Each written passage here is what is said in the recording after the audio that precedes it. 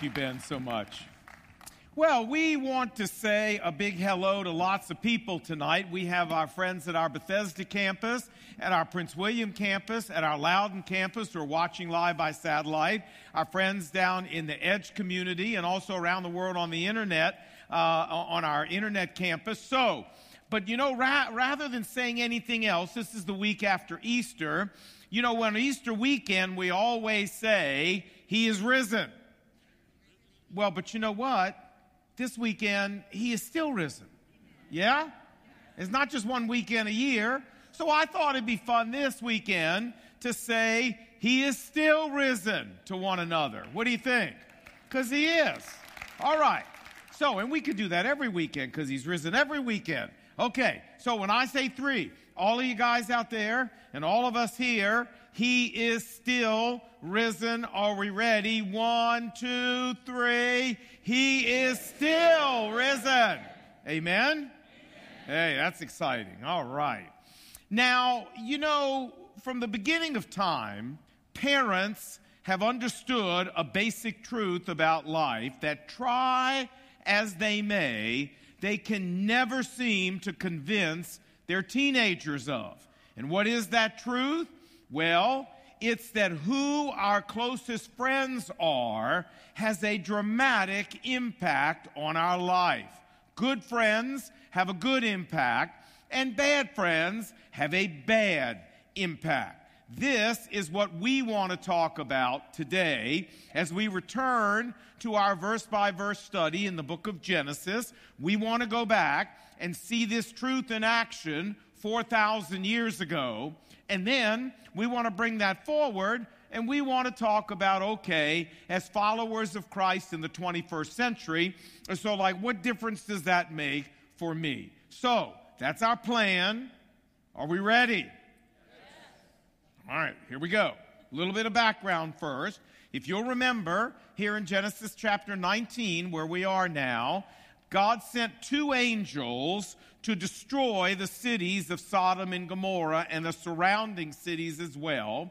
But before they did that, in His mercy, God told the angels to rescue Abraham's nephew Lot and his family who were living in Sodom at the time. So that's our background. Let's pick up the story now. Genesis chapter 19, we pick up at verse 15. Here we go. With the coming of dawn, the angels urged Lot, saying, "Hurry, take your wife and your 2 daughters, or you will be swept away." And when Lot hesitated, the angels grabbed his hand and the hands of his wife and his 2 daughters, for God's mercy was upon them, and pulled them out of the city. And as soon as the men, that is the angels, had brought them out, they said, "Flee for your lives. Do not look back and don't stop anywhere in the plain. Escape to the mountains, or you will be swept away." But Lot said to them, "Oh no, my lords. You have magnified your loving kindness by saving my life, but I cannot escape to the mountains, for this disaster will still overtake me there, and I will die." Lot said, "Now behold, there is a town near enough to flee to, and it is small. Please let me escape there. For is it not small," meaning if you don't destroy it, it's not that big a deal, "that my life may be saved?" And the angel said, "Behold, I grant you this request, that is, not to overthrow the town about which you have spoken. Hurry, escape there, for I cannot do anything until you get there." Therefore, the name of this town was called Zoar, which in Hebrew means small. And let's show you a map so you see that where Zoar was. It was near to Sodom, but it was kind of south of Sodom. You see where Lot fled to. Verse 23. Now, the sun had risen by the time Lot came to Zoar, and then the Lord rained down fire and brimstone on Sodom and Gomorrah. And He overthrew those cities and all the valley and all the inhabitants of the cities and all that grew on the ground. Wow. Now Abraham, who was living in Hebron, arose early in the morning and looked down towards Sodom and Gomorrah, and he saw, and behold, the smoke of the land was ascending like the smoke of a furnace. You say, well, Lon, wait a minute, let's just stop right here. So tell me, you really believe this happened exactly the way the Bible says? You really believe that God rained down fire and brimstone, whatever that is? Well, it's kind of a sulfuric compound. That God rained that down on these cities and burned them all up exactly like this? Absolutely, I believe that.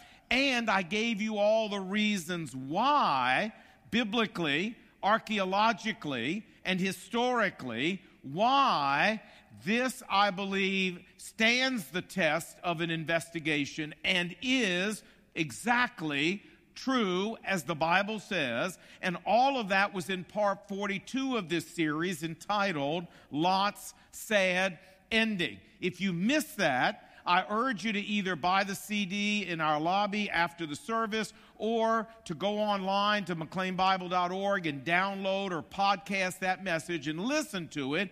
And I'll give you the biblical information, the archaeological information, the historical information that I think makes it clear this really did happen. Verse 26, but Lot's wife looked back and became a pillar of salt. And yes, I believe that happened too. Exactly the way the Bible says, primarily because the Lord Jesus himself believed that this happened. Remember what he said in the New Testament, Luke 17:32. He said, remember Lot's wife. When he was talking about not looking back at the second coming and missing anything of this world, he said, remember Lot's wife. Now, what happened to Lot and his two daughters after this? Well, let's look. Verse 30.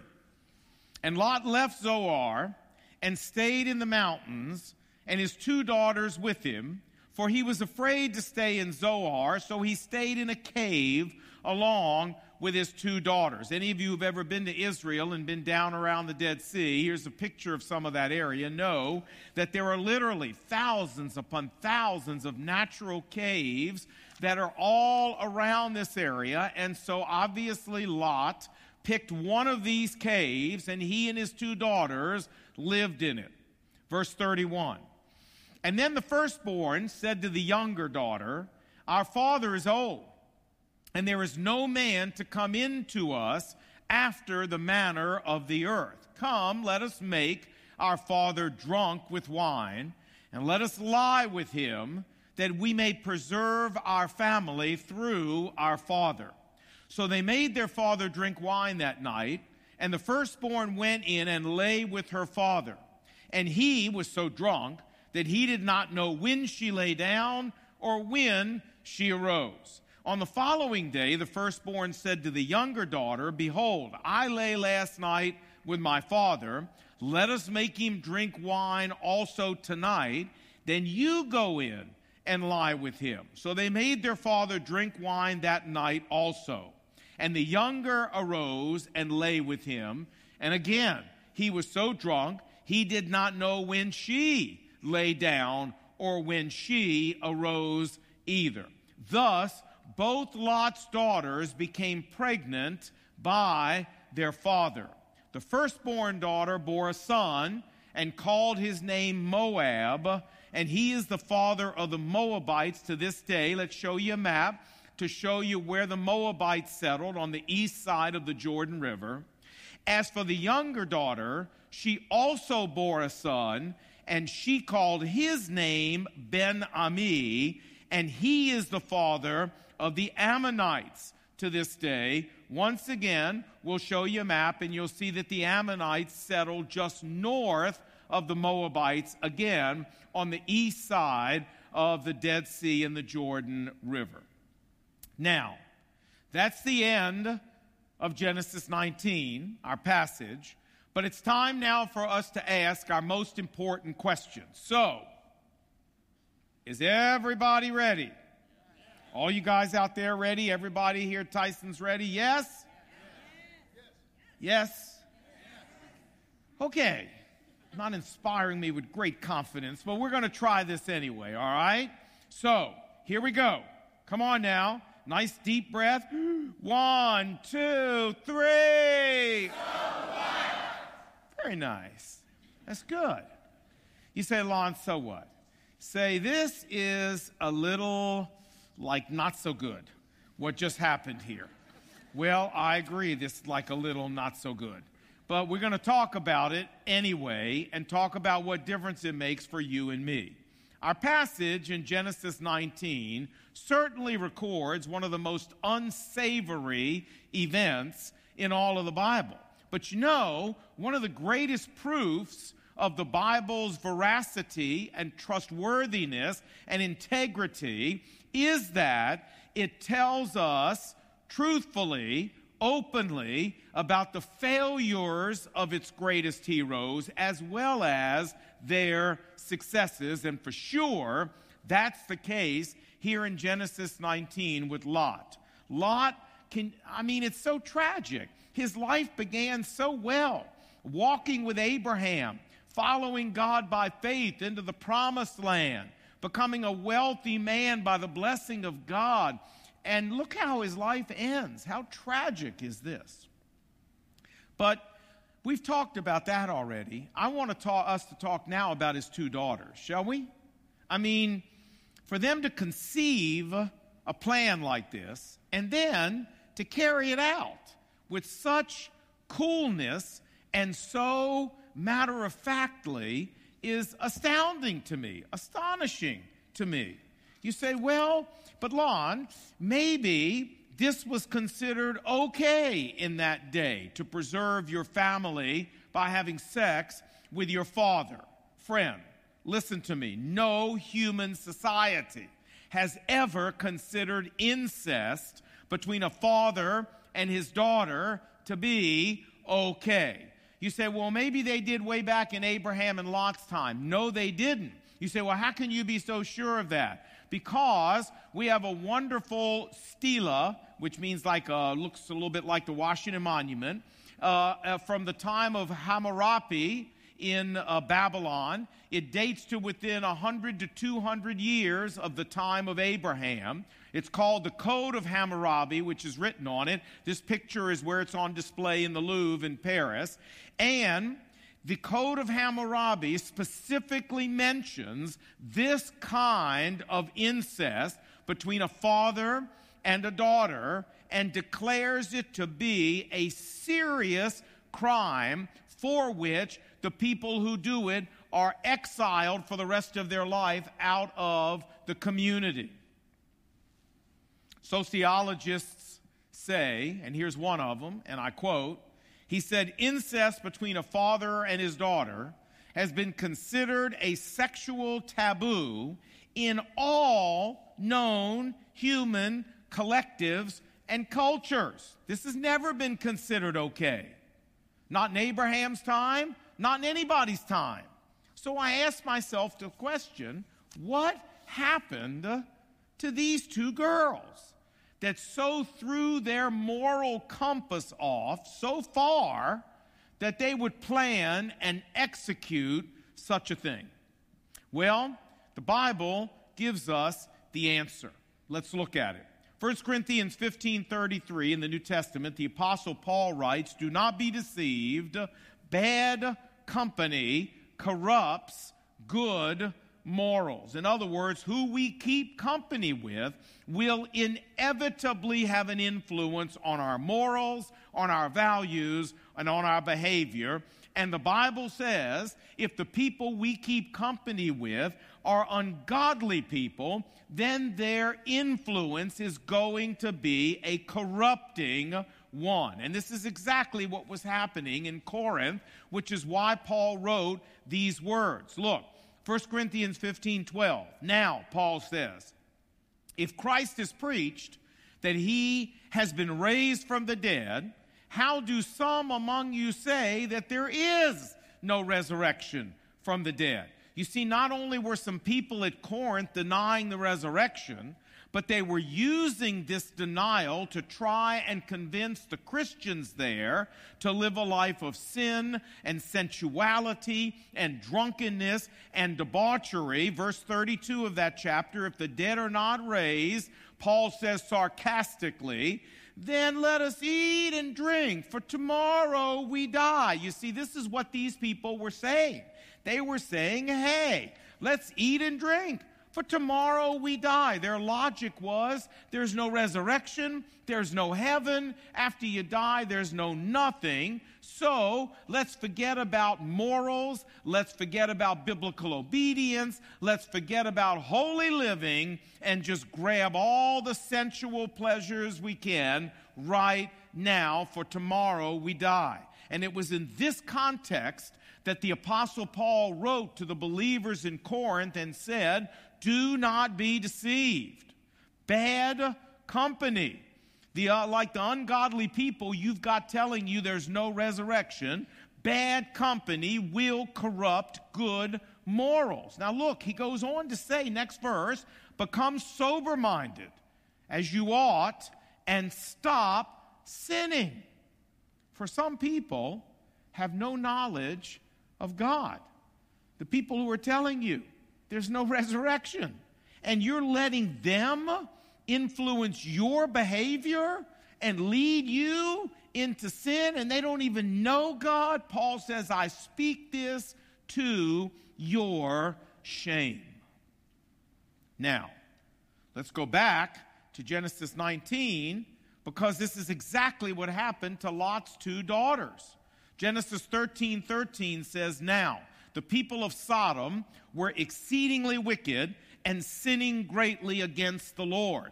And Lot's daughters, don't forget, had lived their whole lives keeping company with these people, allowing the morals of these people in Sodom to rub off on them. The result is that these two girls had lost all sense of decency, all sense of propriety, all sense of virtue, to the point that they could plan and carry out the most unholy kind of incest without the slightest pang of conscience. I like what Charles Ryrie said about them in his study Bible. He said they were Sodom tainted. They had lived there so long that the morals of that city had tainted them. Now, let's bring all of this forward and talk about you and me. As followers of Christ, how does this relate to us? Well, friends, much in every way, because this principle from 1 Corinthians 15, do not be deceived, bad company corrupts good morals. This is telling us that we as believers need to be discerning and deliberate about the closest company we keep, and this principle is a key teaching of the Word of God. 2 Corinthians 6:14 says, do not be unequally yoked up together with unbelievers. The imagery here comes from the world of agriculture, where when you were going to plow a field, you would yoke up two animals to pull the plow. Now, if you yoked up two equal animals, two mules, two oxen, two horses, whatever, it worked fine. Everybody knew that. But if you unequally yoked up two animals, then it worked terribly.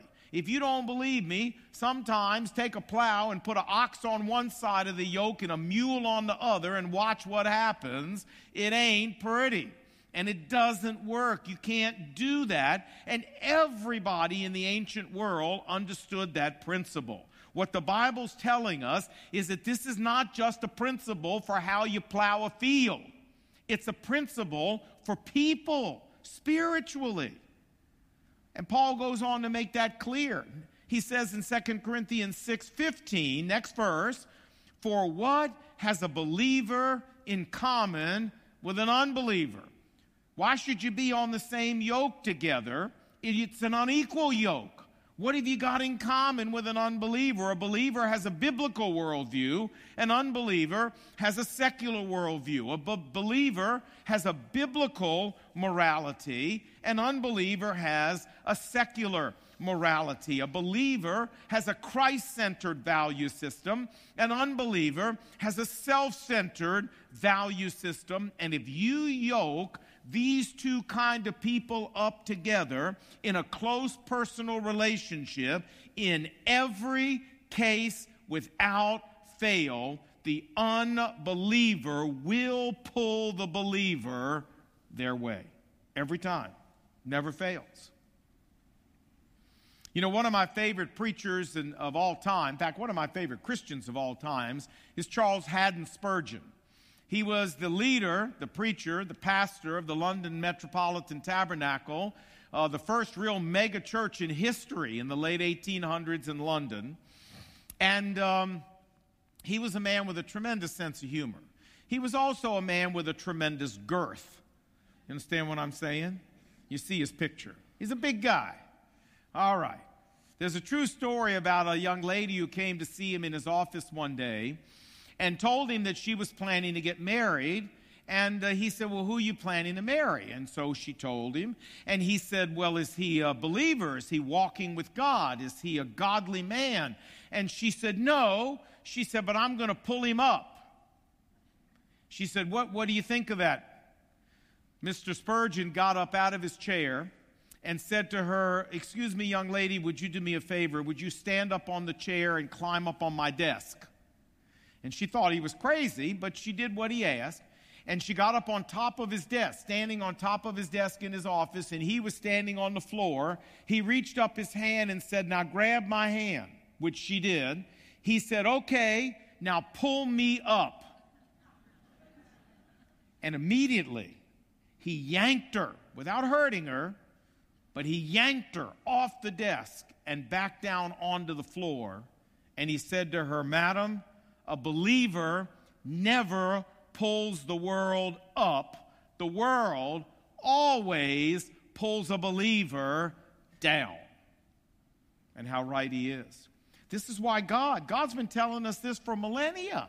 When the Israelites came into the land, this is why God said, Deuteronomy 7, verse 1, when the Lord brings you into the land you're entering to possess and drives out before you many nations, do not intermarry with them. Do not give your daughters to their sons or take their daughters for your sons, for they will turn your children away from following me to serve other gods, and the Lord's anger will burn against you. And this really happens to real people. It happened to King Solomon.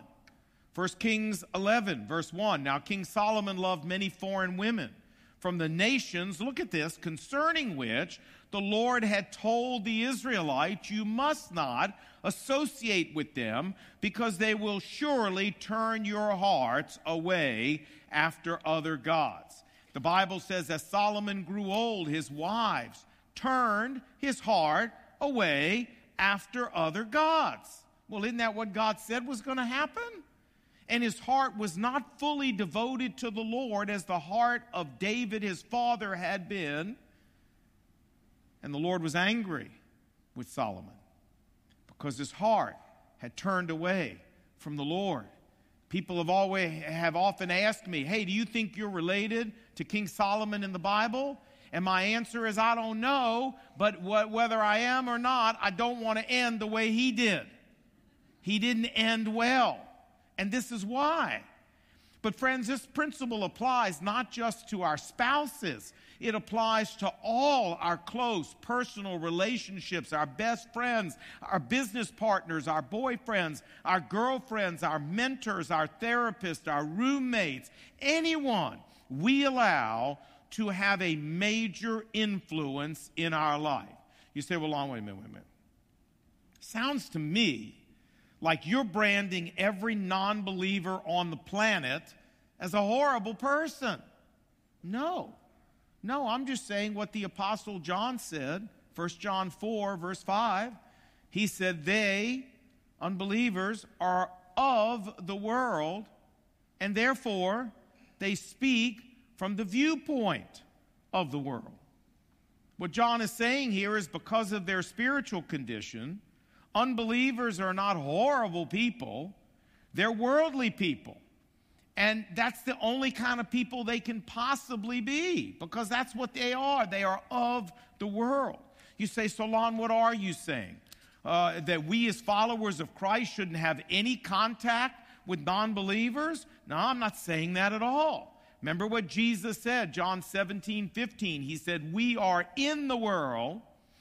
We're just not to be of the world. Folks, to accomplish the Great Commission and to reach people for Christ, of course, we must have acquaintanceships with folks who don't know the Lord. Play golf with them. Go out to lunch at work with them.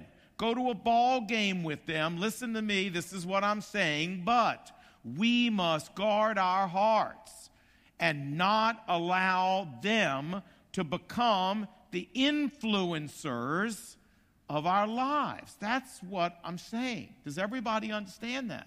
Let me say it again.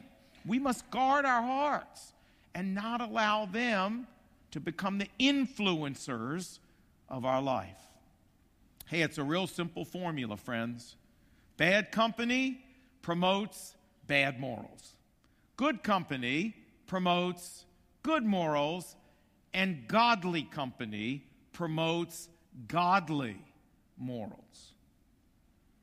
So, in conclusion, let me go from preaching to meddling. Can I? And ask you a question. I want to ask you, what about the people as a follower of Christ that you are the closest to? As a follower of Christ, are you deliberately seeking to keep company with godly people? People who will challenge you to rise higher in your walk with God. People who will confront you about non-Christ-like behavior in your life.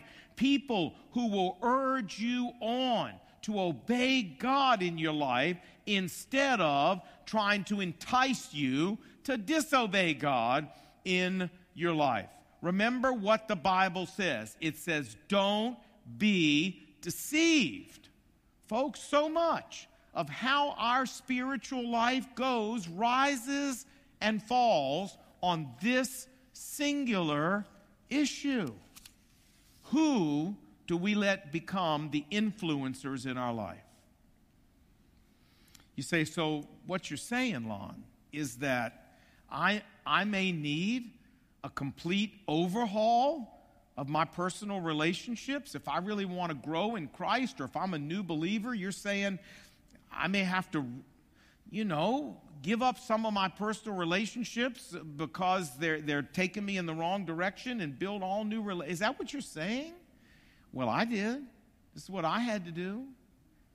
When I came to Christ 42 years ago, and with this we're done, of course I was in Chapel Hill.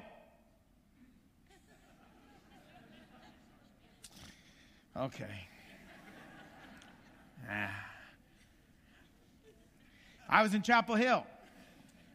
And I'd been in Chapel Hill. Thank you. God bless you. I'd been in Chapel Hill for almost 6 years when I came to Christ, over 5. And everybody I knew my whole life was Chapel Hill, North Carolina. And the man who led me to Christ, of course, his name was Bob Eckhart. After I came to Christ, he said, now you need to get baptized. I said, what? Jewish people don't get baptized. What, are you crazy? I said, talking about Jesus might be one thing, but get baptized? Well, I did, because if that's what Jesus said, that's what I did. And then after I got baptized, he said, now you need to leave town. True.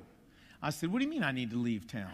He said, Lon, don't you understand? Every relationship you have here, all your old drug buddies, all your old drinking buddies, all your old girlfriends, all your fraternity brothers, don't you understand every relationship you have in this town is enticing you to sin and enticing you to disobey God and trying to lead you in the wrong direction. You are never going to blossom here as a Christian with all of these relationships. You need to get out of Dodge. And when you go someplace else and finally settle, make a deliberate point, he told me, to build a team of people around you from the very beginning who walk with Christ. You know what? I left town. hitchhiked around the country for a while with my dog, came to Washington in 1971, and did exactly what Bob Eckhart said. Began looking out for, searching out, and surrounding myself with people whose spiritual walk was higher than mine, better than mine, and would challenge mine. And those were the friends I picked. Bob Eckhart gave me one of the best pieces of advice anybody's ever given me. He was so right. If I had stayed there with all those old friendships, I would never have blossomed for Christ. And friends, if you keep all the old relationships that you have right now, I don't know your friends, but if they're not walking with Jesus, and many of them ahead in their walk with Jesus than where you are, then, your life's not going to blossom for Christ either. Sorry. You're going to be just like a teenager whose parents keep telling them who you hang around with is going to have a huge effect on how your life goes. And friends, I'm here on behalf of God to say to Bob Eckhart what Bob Eckhart said to me, which is deliberately seek out people who are Christ-like and ahead of you in their walk, and make them the influencers in your life. Had Lot's daughters done that, things might have ended very different for them. But we don't want to walk in their footsteps. So if you need to change some friendships, hey, I'm going to pray right now that God gives you the courage to do it. Was it hard to break all those friendships, leave Chapel Hill, and start over? Of course it was hard. But if we mean business with Christ, we're willing to do it. And you know what? He honors it. So let's pray. Heavenly Father, thank you so much for challenging us today as believers in Christ regarding one of the most important teachings in the Word of God, that who we keep company with spiritually will have a make it or break it influence on our spiritual walk. And so now I want to take a moment of quiet just for a moment and allow people here to talk to you, Lord. And if there's some relationships that they need to change, Lord, press that case home to them, even in these moments.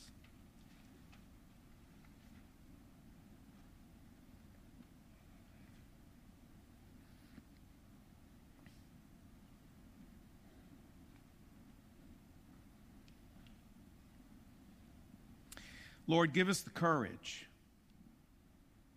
to do what it is that we know in our hearts you've told us to do. And honor our willingness to put Christ first, above friends, above roommates, above boyfriends and girlfriends, Christ first. And we pray these things in Jesus' name. And what did God's people say? Amen? Amen? All right. Hey, it's great to see you. I'll be gone in Israel for the next week or so, but we'll send you like a video or something, let you know how it's going over there. What do you say? Yeah? All right. God bless you guys. See you.